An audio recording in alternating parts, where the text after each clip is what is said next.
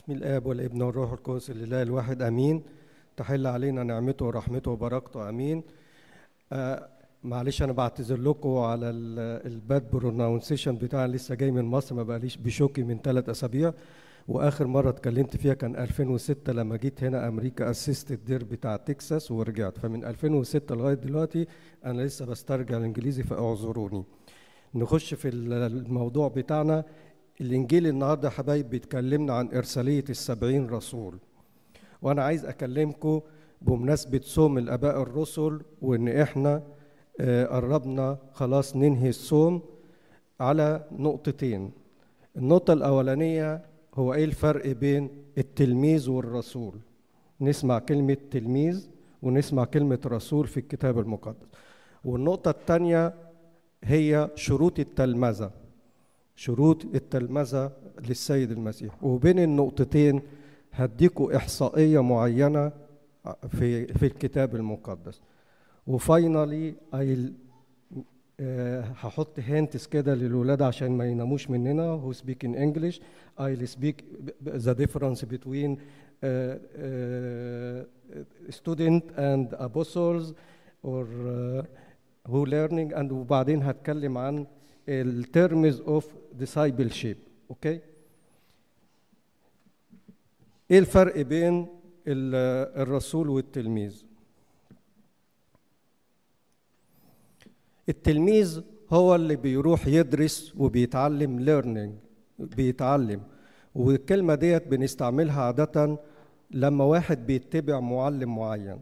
يعني مثلا واحد بيدرس كيمستري بيقول أنا بتعلم وبتلمذ على ايد البروفيسور فلان مثلا يعني. فبنفس المنطق السيد المسيح عين 12 تلميذ، عين 12 تلميذ. ومش بس التلميذ ان هو يبقى تلميذ ان هو يقبل انه يتعلم، لكن انه كمان يسير ويمشي بمقتضى الامور اللي هو اتعلمها، اللي هو خدها. امال هو التلمذ على ايه؟ يعني واحد بيتلمذ على الميديسين، الطب، هيبقى دكتور ليه؟ عشان يعالجنا. فبرضه التلاميذ لما مشيوا ورا السيد المسيح ال12 سميوا تلاميذ علشان ياخدوا التعاليم ويبقوا اقرب ناس من السيد المسيح، وبالتالي يعالجونا ويوصلوا لنا كلمة الله وكلمة الخلاص. ولاحظوا ان في العهد القديم برضو كان في ناس ليها تلاميذ كتير. فمثلا في أشعيا 8:16 يقول إن أشعيا كان له تلاميذ، ويوحنا المعمدان برضو كان له تلاميذ، بل إن برضو الفريسيين والكتبة كان لهم تلاميذ. بس شتان بين تلميذ بيتعلم في مدرسة الحقيقة ومدرسة الحق اللي هو المسيح، لأنه هو قال أنا هو الطريق والحق والحياة، وواحد بيتعلم في مدرسة الزيف. ما هو دلوقتي في مدارس كتيرة في العالم، كله بيعلم، كله عايز يعلم، كله عايز يعمل يوتيوب ويقعد يتكلم. بس هو الفكرة أنا هتلمذ على مين؟ إحنا الكنيسة حطت لنا إن المعلم بتاعنا واحد وهو السيد المسيح، وإدى تعليمه وكل اللي عايز يوصله لنا لل12 تلميذ. فكلمة تلميذ هو اللقب الوحيد لأتباع المسيح، هو اللقب الوحيد لأتباع المسيح، اللي هم كانوا زي ما بيقول يوحنا الذي رأيناه بعيوننا، الذي لمسته أيدينا.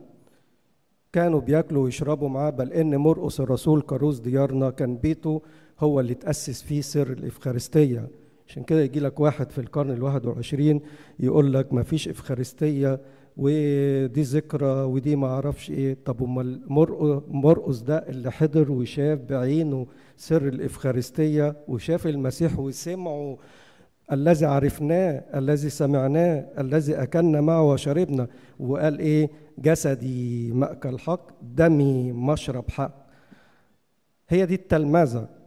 زي ما أنا فرحان جدا بلقى الجيل الجديد من الشمامسة بيعلم الولاد الصغيرة، الأجيال اللي طالعة إزاي يقف، إزاي يعمل. إحنا مش في الكنيسة بنعلم بس طقس، أو يعني إن الولد يفولو أب وخلاص، لا. ده احنا بنسلم، اسمه تراديشن. وخدوا بالكم في كلمتين يعني لازم تعرفوا الفرق بينهم، كلمة تراديشن وكلمة ايميتيشن.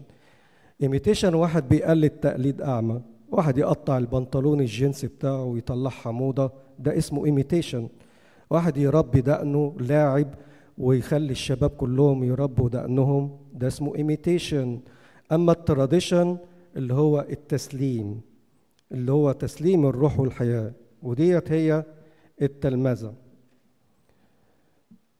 فكلمة التلمذة بتطلق على تلاميذ السيد المسيح. عشان كده تلقوا في سفر الأعمال صح 11:26 يقول دعي التلاميذ مسيحيين أولا في أنطاكيا. عشان كده أول كنيسة تأسست أو أول سنتر للمسيحية تأسس كان أنطاكيا، بعدين أورشليم، اسكندرية، روما، القسطنطينية. We have 5 centers of Christianity in whole the world. الخمسة دول أولهم أنطاكيا اللي دعوا فيه زي ما بيقول الكتاب مسيحيين. الكلمة الثانية اللي هي كلمة أبوستولز أو رسول. الرسول محتاج حد يبعته يرسله. يقول في سفر رسالة بولس الرسول للعبرانيين الصح 3 آية 1 رسول اعترافنا ورئيس كهنتنا اللي هو السيد المسيح. طيب اللي هو أرسله الآب، أرسل الابن عشان ينزل يخلصنا. فعشان كده بنعتبر السيد المسيح هو رسول العهد الجديد، وهو قال عن نفسه رسول اعترافنا ورئيس كهنتنا، وهو اللي أرسله الآب مخلص للعالم. وفي إنجيل يوحنا 7:28 يقول الآب أرسل الابن ليتكلم بكلام الله، يوحنا 3 ليعمل أعمال الله، يتمم مشيئة الله، وليعلن الله، وليعطي حياة أبدية. عشان كده ده الرسول. أما أي حد بقى يرسل بعد كده ده ما بيبقاش الرسول، ده يسموه إيه؟ ماسنجر، يعني واحد بيبلغ رسالة معينة. عشان كده كانوا الأباطرة والإمبراطور لما كانوا يبعتوا رسائل من واحد للتاني يقول لك رسول الملك. الملك باعت رسالة مع واحد يوصلها. الإحصائية اللي أنا عايز أقولها لكم قبل ما أخش على شروط التلمذة إن كلمة رسول دي جت 10 مرات في الأناجيل، و28 مرة في سفر الأعمال، و38 مرة في الرسائل، و3 مرات في سفر الرؤيا. طب أنا إيه فايدة الإحصائية دي؟ الإحصائية دي عشان نقول إن إحنا كنيسة تراديشنال، إحنا كنيسة جيل بيسلم جيل. As it was so shall it be from generation to generation. مش ده كده بنصلي في القداس؟ عشان كده إحنا الكنيسة باقية وهتفضل باقية لأن عمرها 2000 سنة، ومبنية على الدم، ومبنية على فكرة التسليم. نتكلم عن شروط التلمذة عشان وقت القداس. طبعا المعلم السيد المسيح هو المعلم الصالح، وحتى قال كده لماذا تدعوني صالحا ومفيش حد صالح غير الله. بس ربنا لما جه معلم الفضيلة ومعلم الصلاح عشان هو المعلم واحنا تلاميذه، حطلنا شروط، وده اللي هتكلم فيه عشان انهي الموضوع بتاعي. ان التلمذة مش بس على التعليم، مش واحد بيطلع يقول شوية كلام وشوية آيات وشوية، لا، التلمذة حياة. الولد بيشوفك في البيت، ولادكم بيشوفوكوا بيتعلموا منكم، بيشوفوا الآباء الكهنة والرهبان بيتعلموا منه. احنا لما رحنا ترهبنا، انا بقالي راهب 35 سنة، كان اهم حاجة ان الواحد يشوف الشيوخ بتوع الدير الإلدر ويتعلم منهم يعني ايه رهبانة، ويتعلم منهم ازاي يعيش الرهبانة. فالتلمذة لازم معاها الحياة العملية، ما ينفعش اتكلم وخلاص. عشان كده في شروط للتلمذة. اول شرط حطوا السيد المسيح قال ايه؟ بهذا يعرف الجميع انكم ايه؟ تلاميذي ان كان لكم حب بعضكم لبعض. فاول شرط للتلمذة نحب بعضنا. ما تقوليش ارني ايمانك بدون اعمالك وانا اريك باعمالي ايماني. ما تقعدش تقول لي على رأي اللي بيقول قال الله قال الرسول وانت تصرفاتك ما فيهاش ريحة الحب. اما احنا يقول يعقوب الرسول اما انا فاريك باعمالي بايماني اوريك اعمالي. عشان كده المسيحية مبنية على الحب.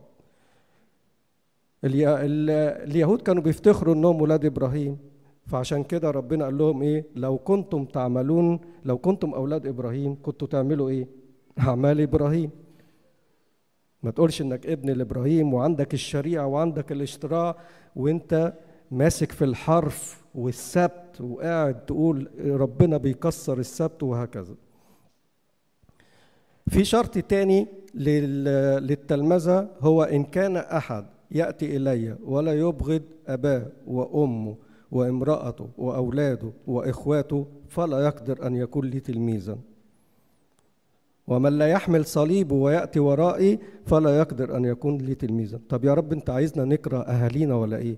لا طبعا، هو ما يقصدش بالبغضة إن أنا أكره أهلي، لكن ما أحبهمش أكتر من ربنا. ربنا هو الأول، ومن محبة ربنا أنا أخد الحب أديه لأهلي. والبغضة قالها أغسطينوس لما قال أعداء الإنسان أهل بيته. هو ما يقصدش إن إحنا أعداء في البيت بتاعنا، ده بيحبش ده وده، لا، يقصد بيها الحواس بتاعتنا الخمسة. انتوا عارفين البني آدم له 5 حواس، فلما يقول أعداء الإنسان أهل بيته يقصد إن حاسة النظر وحاسة السمع وحاسة الكلام وحاسة التاتش واللمس والكلام ده كله، ديت هي اللي بتعاديني. بمعنى زي ما بولس الرسول بيقول أجد إنسان آخر والجسد عمال يحاربني، والجسد يحارب ضد الروح والروح تشتهي ضد الجسد. عشان كده إحنا ملناش أعداء غير إن إحنا بنحاول نعيش الفضيلة وندرب الحواس بتاعتنا. عشان كده بيقول الذين صارت لهم الحواس مدربة، إن إحنا ندرب الحواس بتاعتنا على طاعة ربنا. يبقى الشرط الثاني من شروط التلمذة إن الإنسان يحمل صليبه ويتبع السيد المسيح. تحمل الصليب يعني إنك تتقبل كل ضيقة تيجي عليك، كل ألم، كل تجربة، لأنها بتقول في الآخر لتسكيتك. بطرس الرسول قال له هقد تركنا كل شيء وتبعناك. فقال له إيه؟ من ترك أبا، بيوت، إخوة، أخوات، أبا، أما، أولادا، حقولا من أجل اسمي ياخد 100 ضعف ويرث الحياة الأبدية. إذن مبدأ التلمذة الثالث الترك وعدم محبة العالم. وآخر شرط عشان أنهي بيه، ليس أحد يضع يده على المحراث وينظر إلى الوراء يصلح لملكوت الله. ودي هختم بيها عشان إحنا عندنا مشكلة في كنيستنا القبطية وفي بيوتنا، كلنا نقعد نهز في الماضي. فاكر 60 سنة، 5 سنين، 10، انت عملت وعملت وعملت وعملت ونقعد دايما نبوش طاقة سلبية لبعض. طب افتكروا حاجة إيجابية واحدة لبعض، حبوا بعض. عشان كده لازم اللي يحط ايده على المحراث ما يبصش لورا. يكفي اليوم شره، يكفي اليوم شر. نعيش اللحظة اللي احنا اللحظة الحاضرة اللي احنا عايشينها. دي شروط التلمذة: حب، ترك، عدم النظر للوراء. ربنا يديني ويديكم كلكم المحبة والترك وعدم التعلق بالعالم، ونعيش اللحظة الحاضرة بتاعتنا. ولإلهنا المجد دائما أبديا، أمين.